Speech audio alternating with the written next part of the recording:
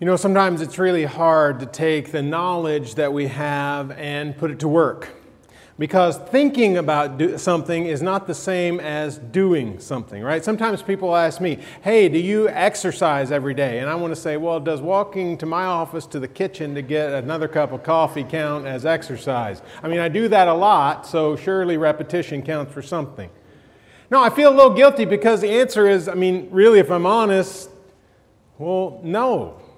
But I know I should. It's not that complex, right? My doctor said you need to take a brisk walk every single day. If you'll just go out and walk down the sidewalk and spend this amount of time, that would probably really improve your health. I know how to do it. I know what I should do. And I can think a lot about that. In fact, I can sit on my porch drinking a cup of coffee and think a whole lot about how much I need to walk down the street. But that, unfortunately, is not the same thing as doing it, is it? Sometimes that's hard to do. Sometimes it's hard to get ourselves to do what we know we should do. Yeah, we can think about it. We can learn about it. We can get all the facts. But actually doing something with that is much more difficult. That can even be true, as most of us know, in our spiritual lives. Because there are times when we know, there's stuff I should be doing with my faith. I know this should be a bigger part of my life. I should take what we talk about on a Sunday morning and do something, and yet we don't. And there's lots of reasons for that. Lots of reasons that we sort of don't get there. We know this stuff, but we don't actually do it. And one of them is just what's on the screen right now. Sometimes we feel like faith is for Sunday mornings, right? It's pretty easy to walk in this room on a Sunday morning and be a Christian, be a person of faith in Jesus Christ. It makes the most sense in this room. But when we go out in the world, it's a little harder because people in the world don't necessarily think like everyone does in this room. The goals, the values, the morals, all that stuff may be a little different when we go to work than when we come in this room. And we think a lot about God and our faith in Jesus Christ in this room, but then we go out and maybe even at home or at work or wherever you go during the week, it's a whole lot more difficult to really put faith into action and make it something meaningful in our lives. The second one is you just don't have time to think about it. Maybe you know that faith should be more active, but honestly, life is just so full already. You've got so many work responsibilities. You've got places that the kids have to be. You're running a taxi service every day, every evening. By the time you get in bed, you don't have time to think about what tomorrow's going to be. And so really sitting down and saying, okay, how can I make my faith part of my everyday life? You just really don't have time for that. At least it feels that way. Because you're just so busy, and that would be one more investment that you would need to make. One more thing that you would really need to do to make this meaningful. And honestly, maybe you don't want to pretend. It's like you don't want to just sort of play around with this because you know it really does matter. So why lie to yourself and lie to God? If you're not going to do it, don't do it. Because you just don't have time. Third thing that might keep us from really putting our faith into action is that you just don't know what to do with your faith. You've come to church and you've heard people like me talk in places like this, and you've heard what faith is, and you've been prompted. Maybe you feel like you've been told what to do. Maybe you feel like you've been pushed a little bit, but when push comes to shove, honestly, you're just not sure what it would look like for you to put faith into action in a more serious, careful, intentional way. What do we do with that? I want us to think about that. Today we continue in the series that we're calling Talk is Cheap. And in some ways where we come to today is the heart of that very matter, that we really can talk a lot about faith. We can think a lot about what it means to be a Christian. We can even read God's Word. You can hear messages like this, and still faith is just something that we do on Sunday mornings. We do primarily in this room, and it's a nice thing, and you feel better when you leave than when you got here. It's a good thing to do. It's good for your kids, and yet it's not part of, at least not a vital part of your everyday life. James speaks to that. We're in this series that, again, we're calling Talk is Cheap because James really focuses in on that. We're studying through the book of James and hearing what James has to say. And as I've said, I want to encourage you to read that book. It is short, so it's not hard to get through, and it is super practical. James talks about everyday kinds of things that we all face. So be reading through that book and allow it to speak into your life. And I think it will help you see how to put faith into action.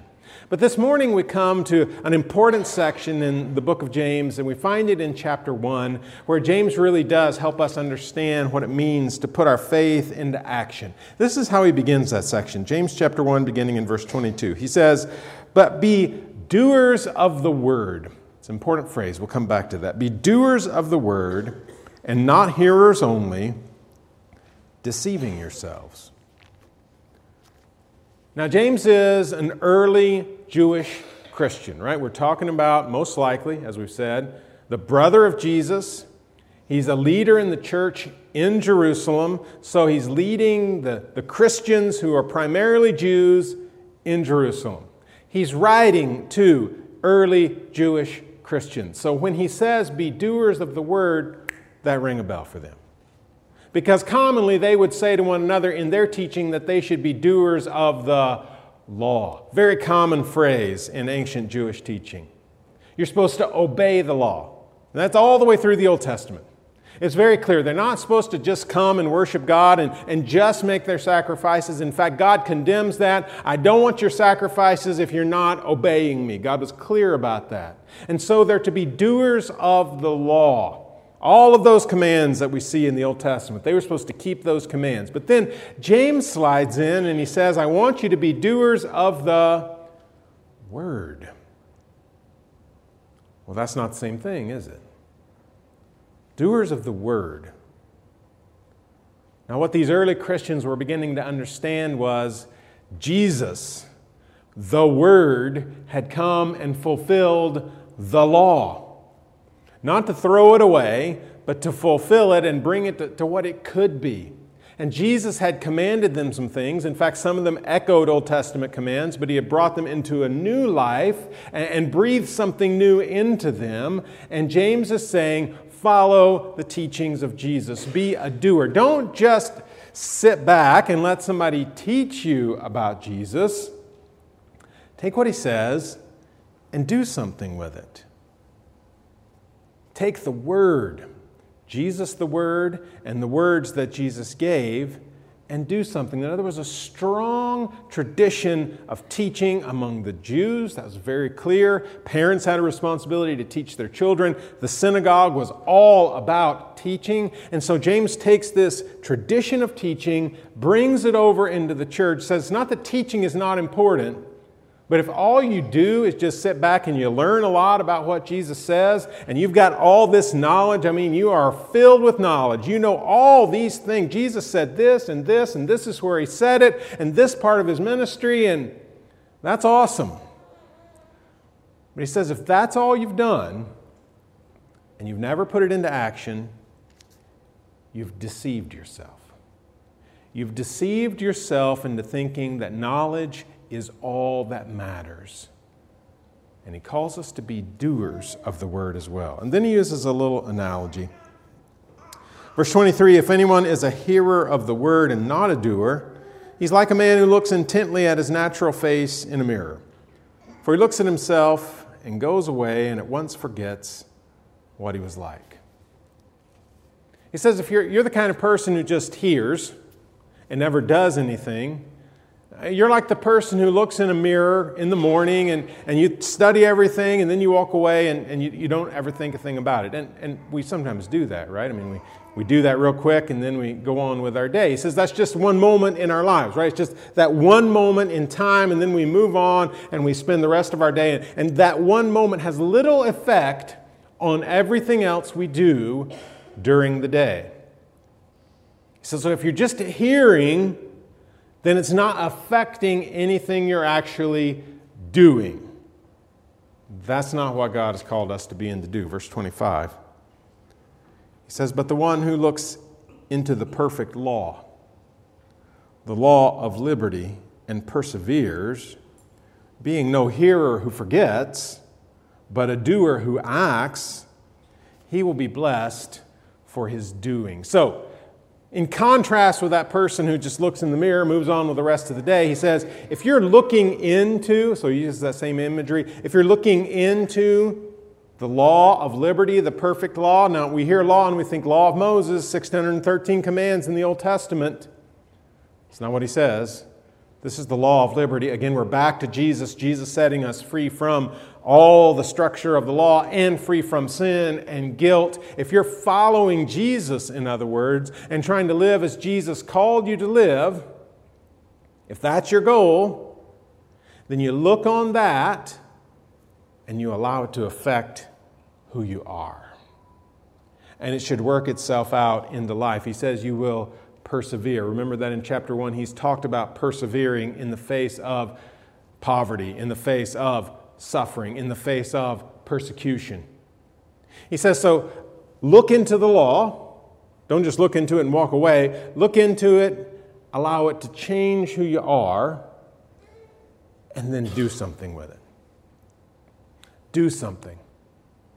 Allow it to affect how you treat people. Allow it to affect how you do your work, how you interact with your family. Allow it to change you. And then it gets a little more specific. Verse 26. If anyone thinks he is religious and does not bridle his tongue but deceives his heart, this person's religion is worthless. Now, in that one verse, I think James touches a nerve with 21st century American culture because he uses a word that's become in some ways a bad word in our culture, the word religion. Okay? Religion in our world now is seen as something that is probably empty.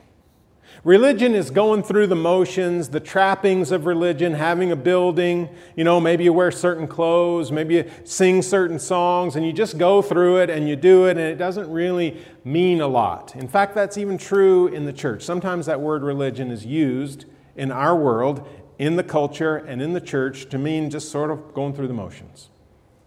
Empty actions. There was a YouTube video a few years ago. It was called Why I Hate Religion But Love Jesus. It's gotten like 500,000 views, right? A lot of you have probably seen it. What James is saying is, okay, that word religion can be misused. Okay? If religion is all about structures and institutions and buildings and people with an office, if that's all religion is, yeah, it's pretty meaningless. But religion, for James, is something different. Religion is actually doing something. We're going to come back to that, but he sort of gives the negative first, and he says, okay, if you think you're a religious person, all right, if you think you got something going on, if you think you're really a follower of Jesus, here's a test for you, okay, to see whether you're just a hearer or a doer, because a doer that's the real deal. How do you talk to people? Say, well, how do you talk? How's that a test of our religion? How is that a test of our faith in Jesus Christ? James says that's a good test. Because if you can't control the way you talk to people, and if when you get angry, you lose it, you really tell people off, or if you're destructive in your language, you tear people down, there's a really good sign there that what's going on, when you call yourself religious, when you say, I'm a follower of Jesus, something's not right. It's not real. You've missed something. Now, I don't think James is saying that's the only test, but I do think he's saying it's a really good test. Because if we can't get that right, if we're not working on that, improving that, not to say that we're perfect, but if that's not headed in the right direction, there's something empty within us. And maybe we've entered into what our culture sees as religion. Yeah, we show up at the right time in the right place and sit in a pew and sing the songs, stand at the right time, sit at the right time. All the motions are in order, but we are empty. James says that's not it. That's not the real thing. Here's the real thing. Verse 27. One of the great verses in this book. Religion that is pure and undefiled before God the Father is this. Let's hang on right there. That word religion, at its heart, simply means service. Okay? How do you serve God? That's what your religion is going to show. Religion at its heart for the first century believers was not all about buildings and offices and titles and salaries and budgets and all those things. Religion was, who are you going to serve? How are you going to serve them? Okay? Are you serving God? Are you serving yourself? How are you serving God? And he says, here it is. Here's the real deal. Visit orphans and widows in their affliction, and to keep oneself unstained from the world. It's like, man, James, you pick the strangest things. Because it seems like the way the church talks about it, it should be that, man, you give a certain percentage, that should be the test, or maybe you've talked to enough people about Jesus or been on enough mission trips, or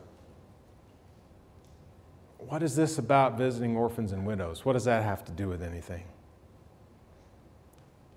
And what James is guiding us to is this.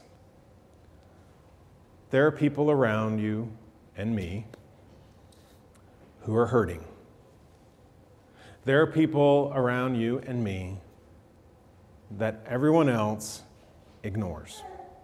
And that was true in the ancient world for widows and orphans, because widows had so little way to provide for themselves.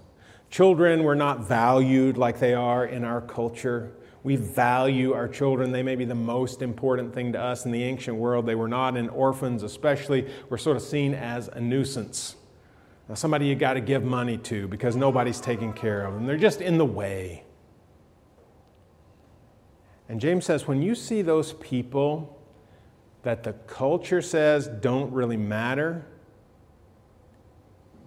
true religion, if you're really serving God, if the Spirit of God is at work in your heart, you will notice those people. And you'll do something to care for those people. And he says you'll remain undefiled by the culture. The culture in which these early Jewish Christians found themselves was pagan, was sort of amoral. Everybody could decide what they wanted to do for themselves. It was violent. It was sexually obsessed. All those things were present in the ancient world. We think some of that stuff is new. It's not. Read some history, okay? It's been around.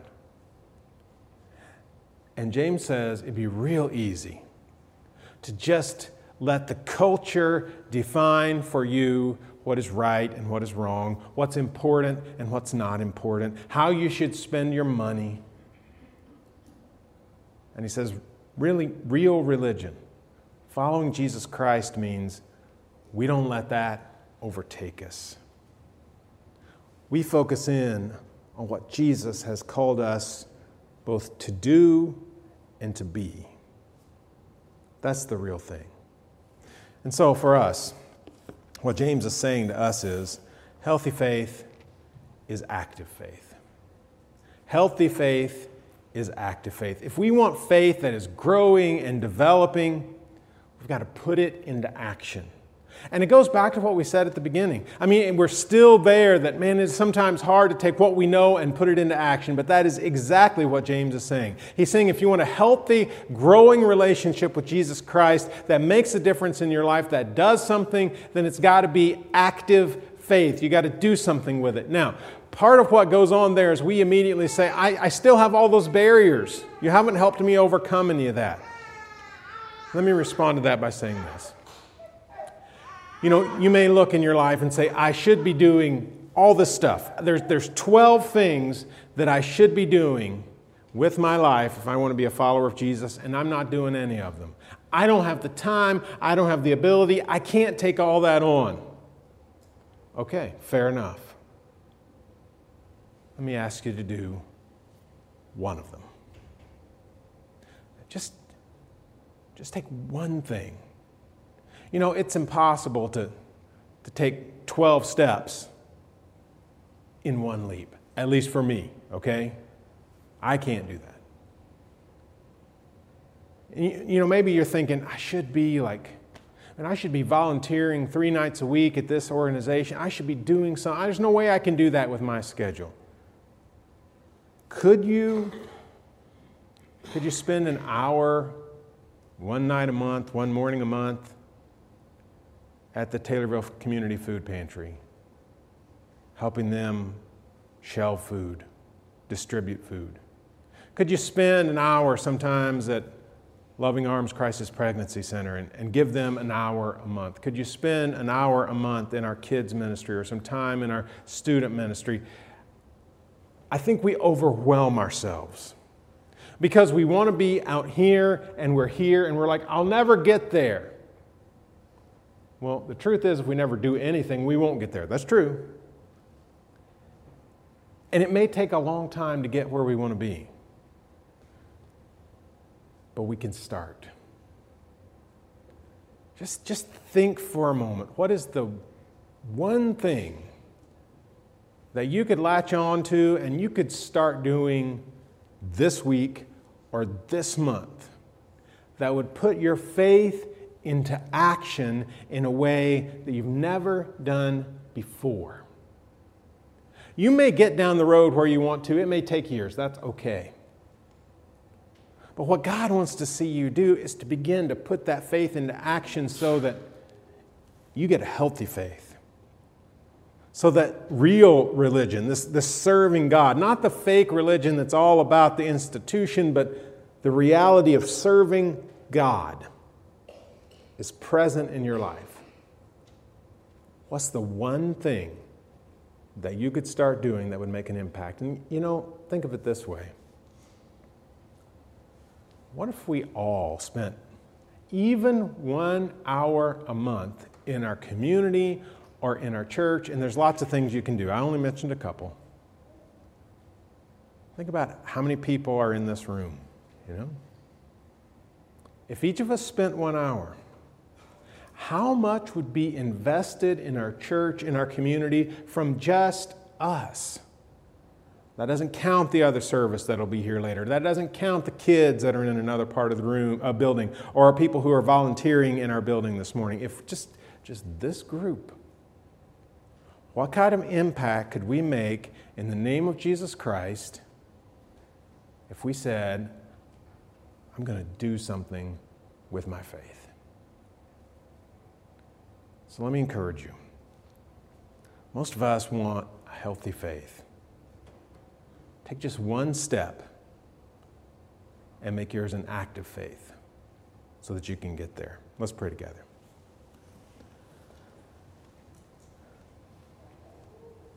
And we are prompted by the fact that Jesus has given us so much. We are prompted by the fact that we have been given blessings beyond what we could ever ask for, and certainly beyond what we could deserve. And because of that, we want to serve you. We want a healthy faith in you. God, guide us to that. Pray it in Jesus' name. Amen.